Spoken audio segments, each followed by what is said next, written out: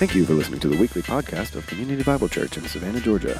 We hope you'll enjoy this sermon from our series, Progress and Joy, a study on Philippians. For more information about CBC or how you can get plugged in, visit our website, cbcsavannah.com.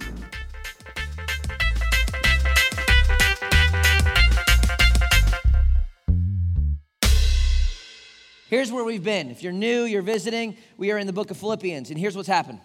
All right, it's about 62 AD. The Apostle Paul is in prison in Rome. He is chained 24 hours a day to a Roman guard. Right? One of the churches that he planted about 10 years earlier, a church that loves him, that cares for him, in Philippi, they have sent him a man named Epaphroditus, bringing financial help and bringing supplies because they care for him. Right? And so he writes them a letter back saying, thank y'all. Thank y'all for providing for me, for caring for me, for meeting my needs. And I just want you to know I'm doing okay. And I am more concerned about you than you are for me. I am concerned for your progress and your joy in the faith. Right? And that's kind of where we've been so far. And today we get to the portion of the letter where he's actually going to start telling him how he's really doing. He's going to give him details. A little bit, kind of. And here's what I want you to do. Okay? Imagine you are 62 AD. You are in the church in Philippi. You, for the first time, you've been praying for months for the Apostle Paul. You've been waiting for news. There's no email. There's no phone calls. You just want news. How is this guy we love? We sent this gift. We sent Epaphroditus. We haven't heard anything. It's been months. I want you to get your mind around that because we read Scripture. We just think it's just kind of like God just like, oh, and he dropped the Bible down and then they picked it up. This is a real letter written to real people who really lived. And yes, it's Scripture, and yes, it's true, and yes, it's holy, but it's a real letter. And so put yourself in the shoes of that church in Philippi. They probably hear, yo, Epaphroditus is back. Did you hear he's got a letter from Paul? We're reading it this Sunday. Come on. And you can imagine the room is crammed, and everyone's in the corner, and there's Lydia like, look what they're doing to my house. It's a mess. And you got the lady that was a slave, and she was demon-possessed, and she's got her kids, and they're running around, and everyone's like, will you please sit down? I'm trying to listen to him. And you got all these just stuff. It's real. And you can imagine what they're thinking. I just want to know how he is. How's he doing? So try to hear it with fresh ears. Don't just read it like, oh, it's a letter. Inspired, true, but it's a letter. And so I want to read the entirety of our text, and then we'll come back. But try to hear it like they would hear it, okay? Verse 12. I want you to know, brothers, that what has happened to me has really served to advance the gospel so that it has become known throughout the whole imperial guard and to all the rest that my imprisonment is for Christ. And most of the brothers, having become confident in the Lord by my imprisonment, are much more bold to speak the word without fear. Some indeed preach Christ from envy and rivalry, but others from a good will. The latter do it out of love, knowing that I am put here for the defense of the gospel. The former proclaim Christ out of rivalry, not sincerely, but thinking to afflict me in my imprisonment. What then? Only that in every way, whether in pretense or in truth, Christ is proclaimed, and in that I rejoice. And yes, I will rejoice. I mean, can you put yourself there as they're listening? And they hear the greeting and they're, how he's thankful for their partnership and his confidence in them and his affection for them and his prayer. We looked at that last week. I can tell you they weren't expecting this next portion. All right, this is not what they were expecting to hear. I'm rejoicing. I mean, if this was modern times and we had cell phones and Paul sent a little selfie with him, with the letter, he would be like this. He'd be like holding his chains up with a smile like, that's the image. You think, what are you smiling about? How are you even smiling? How are you rejoicing? That, CBC, is what we're going to talk about today. How?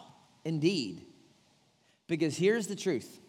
You, at some point soon, maybe not today, maybe not next week, but eventually you're going to end up just like the Apostle Paul. Not necessarily in jail, but in life, your circumstances, stuff is going to happen, and it's going to be like chains.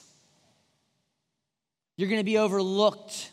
Stuff's not going to be fair, right? You're going to be slandered. Life is going to stink. The glass will be half empty. And the point is this: if there's going to be progress and joy, how can that be? How can we be like this? Like him. That's what we're going to look at as we unpack this letter together, okay?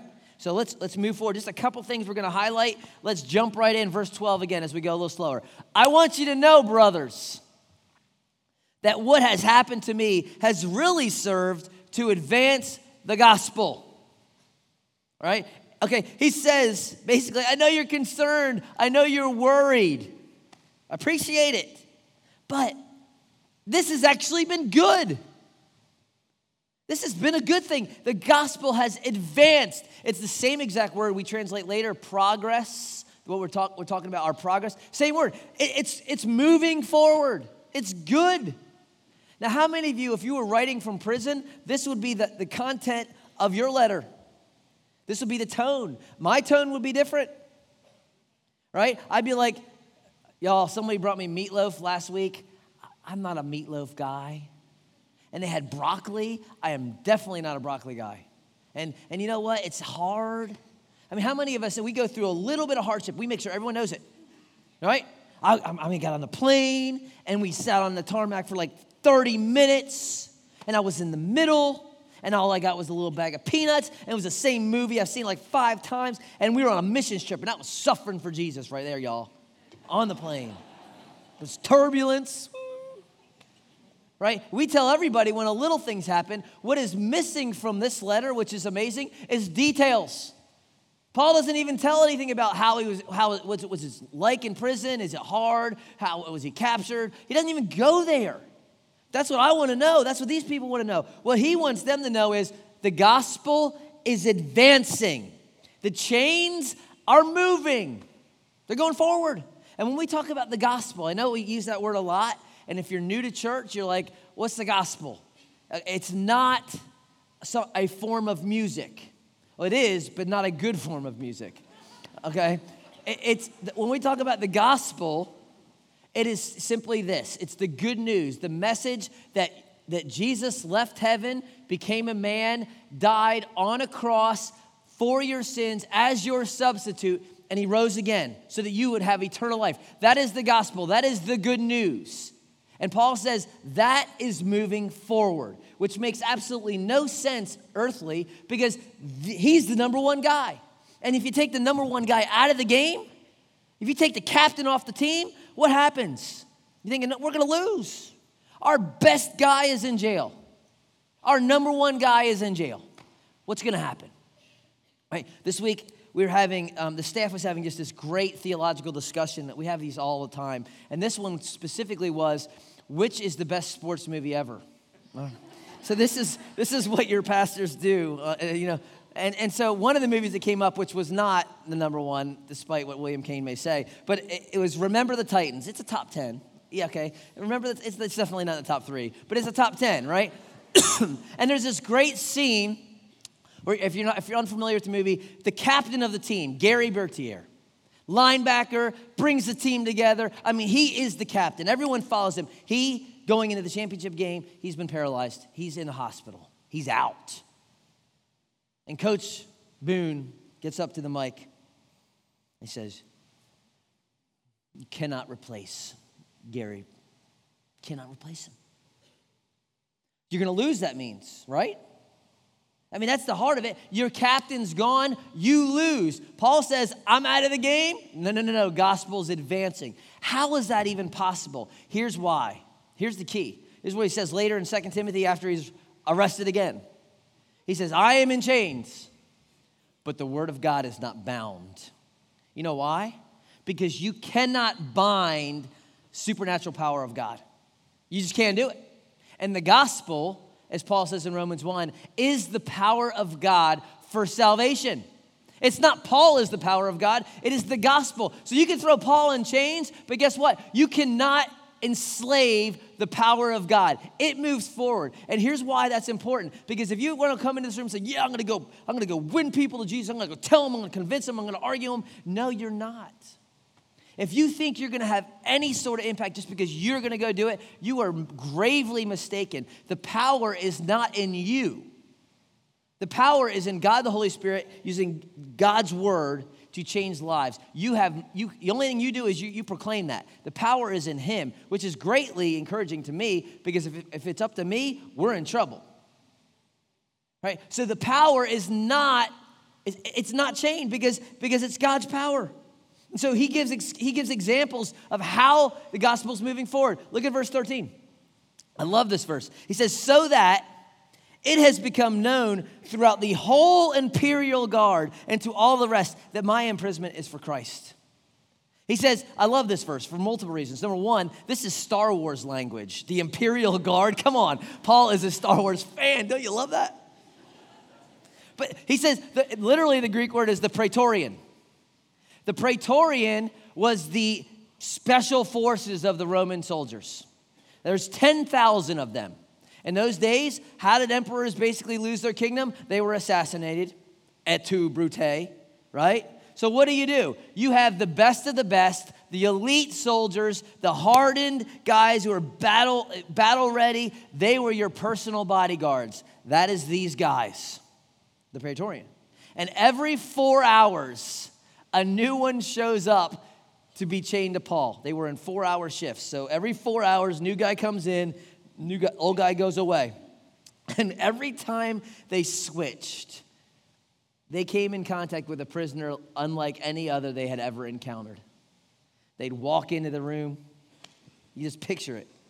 And there's this bow-legged, big-nosed guy with a grin on his face.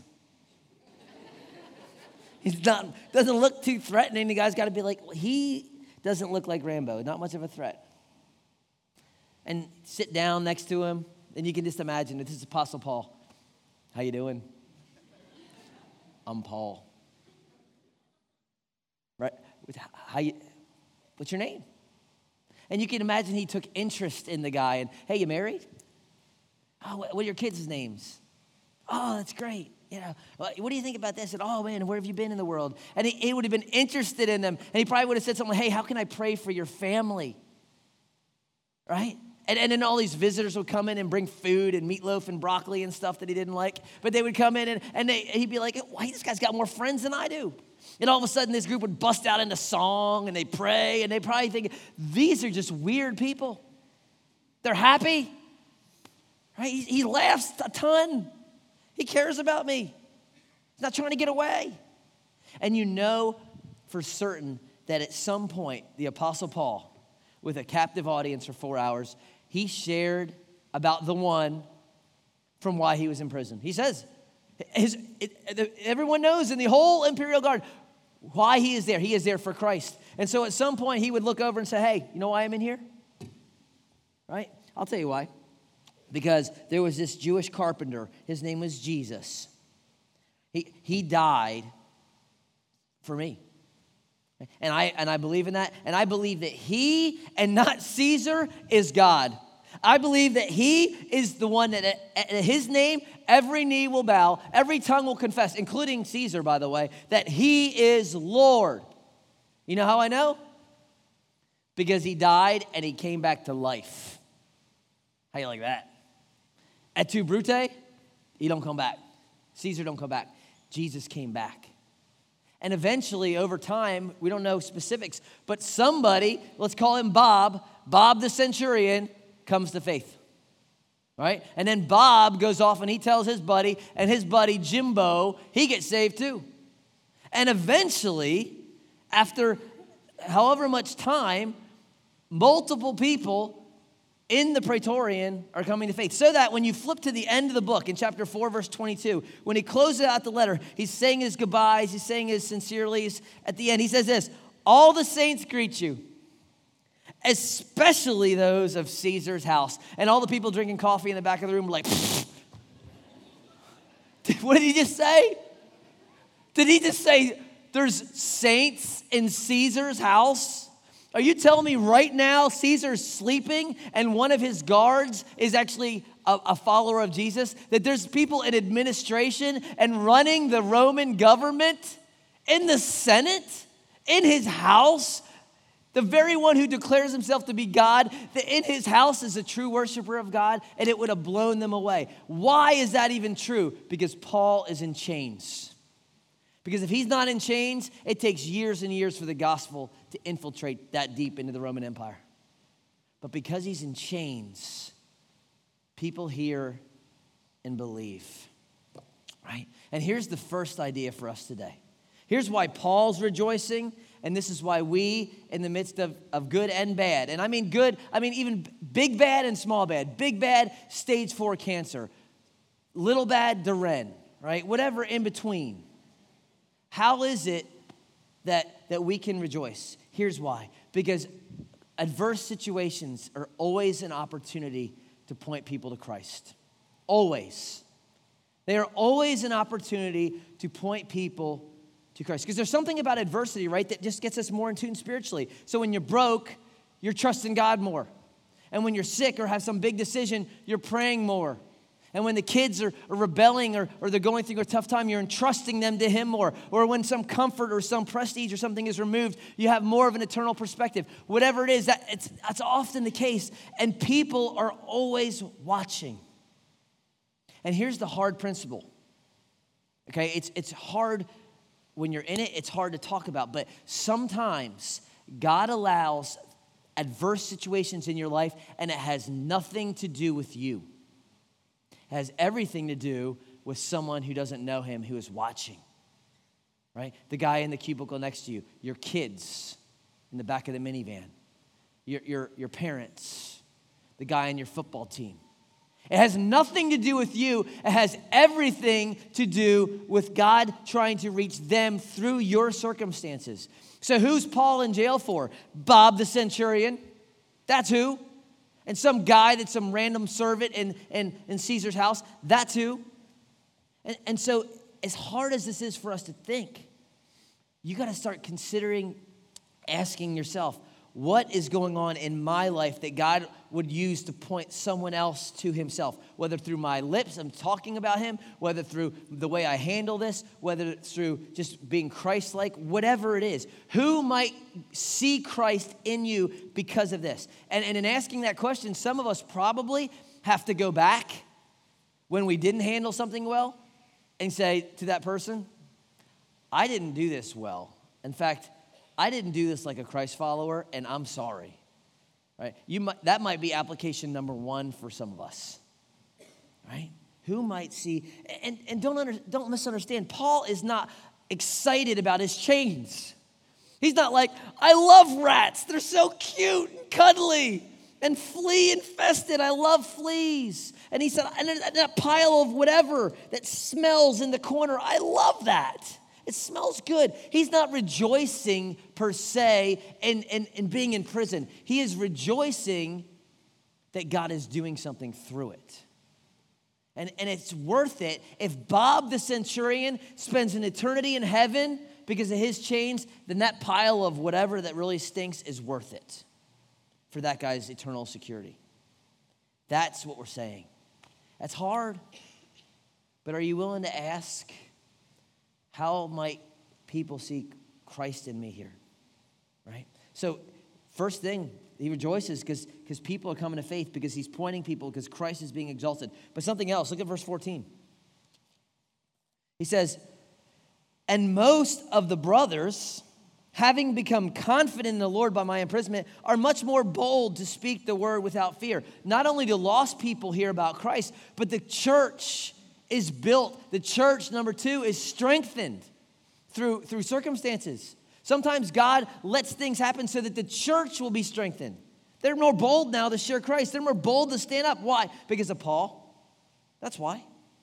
And how many times do we see this? Just takes one person, because courage is contagious. Just takes one person to do something and everyone else follows, right? Last summer, I went with my oldest son. We went out to this ranch out in California. And one of the days they go out to this waterfall. It's called Shackelford Falls. It's beautiful. And all the kids like to go up to the top of this bad boy like 20 feet up, and jump off into the water, right? Now, that's fine, great. I am not a fan of heights, which is 5'6", that's why, all right? And I don't like cold water. And I don't like gashing my head on the rocks. I don't like that either. That's not one of my favorite things. And so I'm thinking I'm going to kind of hold back, and I'll let the guys, just jump off and do their thing, and they got to jump out over. And I'm like, yeah, I'll let them do that. I'll just watch. Until there's a little 13-year-old girl, weighed about 16 pounds. She kind of scurries up the top, and I look up and I see 13-year-old girl. I'm thinking, great, now I have to do it. Because I'm not going to let the 17-pound girl be more courageous than me. So then I got to go up, and I got to jump, and I didn't gash my head up on the rocks or anything, obviously. But what's the point? It took the courage of one person to get me to do something I didn't want to do, right? It strengthens me. Maybe God is allowing adverse things in your life, your singleness, your barrenness, your depression, your anxiety, your joblessness, because someone else in the church is going through that and you have no clue, and they are watching how you handle it, and they're like, well, if he's doing it, I can do it too. And it strengthens the church. That's his point, right? That's his point. Because you don't know who's watching. How many times have I seen it? Your community groups, they're surfacey, they're shallow, and it takes one dude in the corner who finally breaks out and says, this is where I am, this is where I'm struggling, and everyone's for a minute is in shock, and then it just, the floodgates open because one guy had the courage to share where he really was. And it just, right? One person talks about how they invited their neighbor to church. And you've been thinking that might be something that you ought to do, but you hear that he did it and they came, and you're like, well, if he did, I surely can say, hey, why don't you come with me one Sunday, right? Here's a big one for us as a church. Baptism, right? We have baptism coming up in a few weeks. Many of you know that God is calling you to come forward in baptism. But you're like, well, I've been here for like 3 years. I've been in the church for 20 years, and I've never been baptized. But what we have seen often is this. It just takes one person, and it's typically an older person who's a 63-year-old dude. It's like, you know what? I've never been baptized. I've never in obedience. This is not a salvation issue, but it is an obedience issue. And the 63-year-old gets up front and gets baptized, and it doesn't, every time, the next baptism, we got a bunch of people, and they're like, I saw him do it, and I knew it was time for me. Maybe you're the one person. The one that's going to bring change in this person's life. Maybe you got the same conflict in your marriage that they have, and you're not going to slander your wife, and you're not going to slam your husband in front of your kids and do all that. And because you're not doing it, they have been doing it. They're going to experience change, right? Maybe at work that you hate your job, or you got passed over for promotion, and everyone knows you deserve it, but there's not going to be the typical backstabbing and the typical junk that everyone else does, and someone else got passed over too, and they were doing that, and they're going to change because they see you, right? Maybe someone else's kid's on the bench, or you're the one on the bench, or maybe someone, ran into your car and didn't leave a note, and now you got a big old dent in the side of your car. The way you handle that person over there, they got the same thing happen to them too. And the way they are able to handle it well because of you. It's the church being the church. Maybe you're the one that's got stage 4 cancer. Or you suffer huge depression, or you got chronic back, or you get whatever it is, but yet you show up after an 80-hour week as a single mom and 4 kids, and you're broke as a joke, but you come in here and you pour your heart out and worship Jesus, and this guy next to you who's got it pretty much all together, he sees you in the middle of that, struggling, but yet worshiping, and he can say, you know what, gracious day, if she can worship, certainly I can. See, maybe God is allowing something that has nothing to do ultimately with you, but it has everything to do with the church and building his church and making his church strong. You ask that? It's hard to ask that. But this is why we have napkins. right?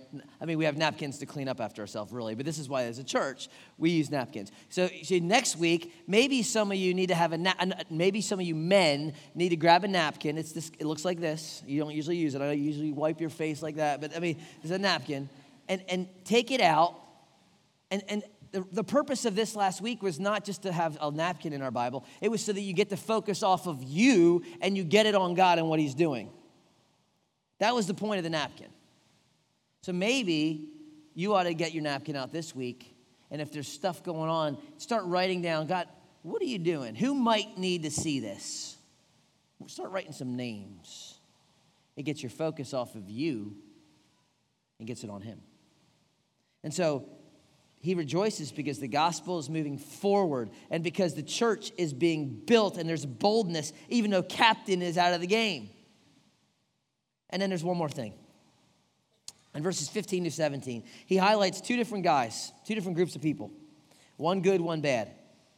And let's just read what he says. He said, some indeed preach Christ from envy and rivalry. Others from goodwill. The latter do it out of love, knowing that I am put here for the defense of the gospel. The former proclaim Christ out of rivalry, not sincerely, but thinking to afflict me in my imprisonment. Two groups of guys. One good, one bad. One's preaching Christ for the right reason, one's preaching Christ for the wrong reason. My question as I read the text, and if I'm sitting in Lydia's house crammed in the corner is, wait, who are they? And why are they doing this? I mean, what's going on? Why kick a man when he's down? Because here's the problem. These people, whoever they are believers. They're not false teachers. Paul has no problem getting into grill false teachers. He's going to in chapter 3. He's going to say, watch out for the dogs. And he's not talking about Georgia. All right? He's going to say, watch out for them.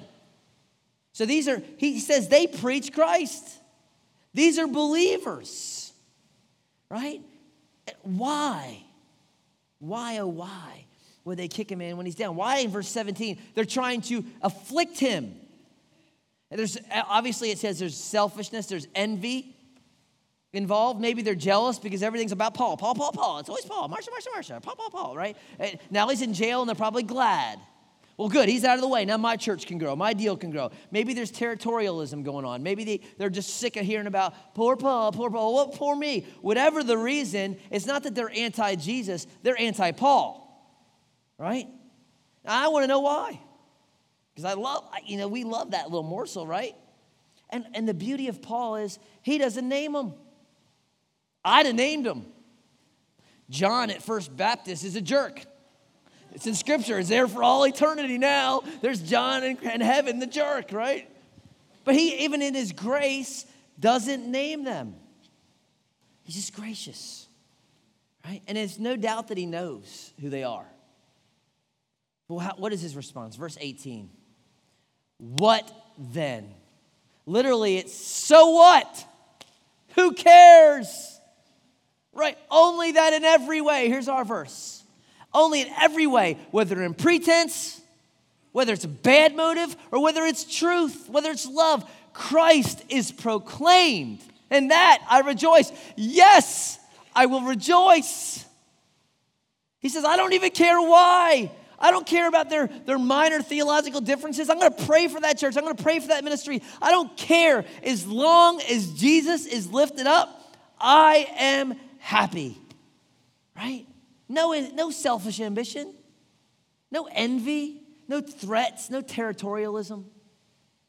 Just rejoicing. I often think, what if John Piper was going to plant a church in Savannah, Georgia?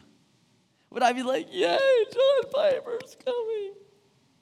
What are you going to do, guys? Everyone's going to leave our church. Would I have that heart? Where I'd be like, yes, more people will hear about Christ. That's the heart of Paul. It's the heart of John the Baptist. Right? People are like, John the Baptist, everyone's leaving. No one's getting baptized anymore. They're following this Jesus guy. He must increase. I must decrease. That's Paul. I don't care. And here's the final thing. Okay, here's the final thing about adversity in our lives. It strengthens the church. It points people to Christ. It also does strengthen you. Sometimes it's not about you. It's about someone else. Sometimes it's about you. And what it does, what adversity does, it is revealing. It shows what's in here, right? It shows what's in your heart. It reveals. And we often quote Romans 8:28. God works all things together for good for those who love him, those who are called according to his purpose. But we always leave it there and we don't go to verse 29. Here's what verse 29 says. For those whom he foreknew, he also predestined to be conformed to the image of his Son, in order that he might be the firstborn among the brothers. These all things that work together, what's the point? So that you will be more conformed into the image of Jesus. And the reality is this: hardship has a way of making you more like Jesus than easy times. Now, if I'm in charge of my sanctification, I'm thinking, God, if you want me to grow, then have me win the Powerball, because that would really make me grow. That's how I want you to sanctify me and conform me. That's how I would do it, right? And that's why sometimes God brings adversity for you. Because when you're squeezed like the Apostle Paul, what comes out? For him, to live is Christ, to die is gain. What then? In pretense truth, Christ is proclaimed, I rejoice. What comes out when you're squeezed? Right? That's the question. When you're asking, what am I trying to learn? When your reputation is bruised, when your comfort is removed, when your motives are misunderstood, your feelings are hurt. When there's chains, your circumstances feel like chains. When you're hurt, when you're sick, when you're broke, what does it show about your aspirations in your heart? Right? These things are meant to deepen. It's meant to be revealing so that you're like, oh, my hope is in this boyfriend who just broke up with me and now I can't eat and now I can't sleep because I'm so depressed. Where's my hope? My hope was in this promotion that I didn't get, and now I can't get this car and this house and I'm depressed. It reveals. And it reveals so that you can turn from that and repent. What does your conflict reveal? Like, we all got it. And in our conflict, you know what the tendency always is? The tendency always is, yeah, well, I know where I am, and I'm good, but that person's wrong. And my spouse, they don't know what they're talking about, and they're just this, that, and the other. You know what? You need to leave them out of it, and you need to ask, what is God teaching you about you being a jerk? Because you're a jerk too. You may think they're a jerk. No, you're the jerk. And God's trying to show you you're selfish. You're prideful. You're arrogant. And you are so arrogant that you still don't see it because you're still worried about how arrogant they are. And that's the point of adversity. To deepen you, to see what's inside. What am I really looking for? Right? What am I really hoping in? And so Paul, what he has nothing, he says, I rejoice. From chapter 1 of Colossians, he says, I rejoice that I am filling up what's lacking in Christ's sufferings. Right? My identity is there. And so get your napkin and ask God, what are you trying to teach me about me? How are you trying to deepen me? How are you trying to conform me into the image of Christ? I'm telling you, these are not easy questions for any of us to ask. But if there's going to be progress and joy, because you're going to find yourself here eventually. If you're married, eventually one of you will probably be a widow. If you have a mom and dad, unless Jesus comes back, you're going to lose them. You're going to switch jobs. You're going to get sick. You're going to lose a friend. Your kid is going to get hurt in some way that you can't control and rescue. What are you going to do? How are we going to respond? That's the point. And so adversity, it builds the church. It points people to Christ. It deepens you. And here's the beauty of this all, is for Paul and for us, the example and the model is the Savior. And don't think that Jesus walked around thinking, oh, it's going to be great when I get to go to the cross. It's going to be so fun. Read the narratives. Read the way he's so intensely asking his Father to take this cup from me that he's sweating drops of blood. Have you ever sweat drops of blood before? Never have. It's so intense. right? He's not saying, I can't wait to be spit on. That's going to be fun, to be mocked and to be stripped naked in front of all those who I've created. Man, that's going to be great. And when they take that whip and whip me and take chunks of skin out of my back, woo, it's going to be fun. No, he says, Father, if there is any other way, take this cup from me. Take it. I don't feel like being tortured. I don't feel like suffocating to death and being mocked by those who I created and I love. Take this cup from me. But not my will, but yours be done. Yours, right? If this is going to save them, Father, if I have to go through this kind of hell to save them from hell, so be it. I will let my creation beat me up and spit on me because I love them. I will do that for the joy set before me. But if possible, take this cup. And so what does he do? He becomes obedient, even to the point of death, even death on a cross. We'll get there in a couple weeks. And thank God he did. Thank God he had the courage, like the Apostle Paul. Thank God we have a courageous Savior who for the joy set before him, even though he's despising the shame, he went to the cross for us. And so what we're going to do as a church is we're going to celebrate that this morning with the Lord's table. And this is an opportunity for you as a Christian to declare the Lord's death until he comes. That's what Paul says, what we're doing. You get to declare to everyone in this church, I am a follower of Jesus. I am unashamed of the gospel.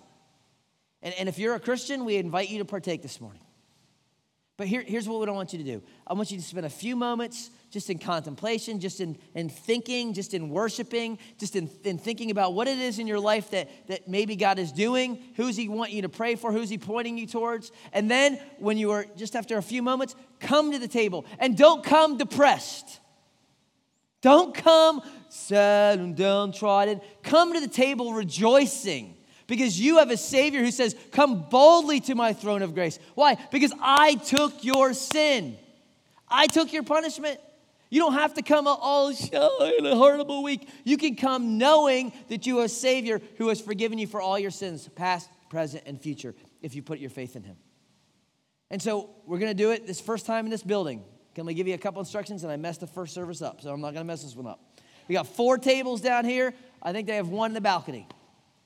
You're going to come down to the table. 4 sections. Your section right there, that's your table. All right? This one's y'all's. This one's yours. That one's yours. I don't want to see y'all over there.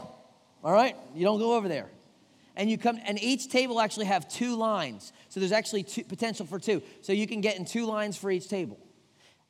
Come down, get the elements, go back to your seat, and when you're ready, partake in your seat. And then we'll continue to worship. We got plenty of songs. We got like 4 songs we're going to sing. Some time for you to reflect, and then some time for you to worship and stand and sing together, right? Don't come come joyfully. If you've put your faith in Christ, come with confidence, not in yourself, but in him. Come ready for him to move and to you know what? I'm going out Monday morning to change. I'm going out to this relationship which feels like I'm in prison, but know that you have been set free if you are in Christ. Those in Christ are free indeed. Right? And you can rejoice like Paul. Let me pray for our time as we celebrate the table and as we sing, and then we'll do it. Praise team, you guys can come on up and lead us. Father, as your church comes now to your table, some of us come excited, some of us come a little broken, some of us are in the mire, and some of us are not. And so wherever we are as a body, just be revealing to us by your Spirit how we can be worshipers, how we can be rejoicing. Some of us have just come out of it. Some of us are about to go in it. We don't even know it. So wherever we're at in that spectrum, Father, I ask that you would help us to remember just those simple things, that sometimes these things are not for us, they're for others to see you. And sometimes it's for the church to be strengthened, and other times it is for us to be deepened and reveal to us which one or multiple ones. But we ask that you would make us deeper that there would be progress, that there would be joy, and that it would be in you. Thank you for your goodness to us. Thank you we can celebrate this table together as your people. It's in Christ's name I pray. Amen.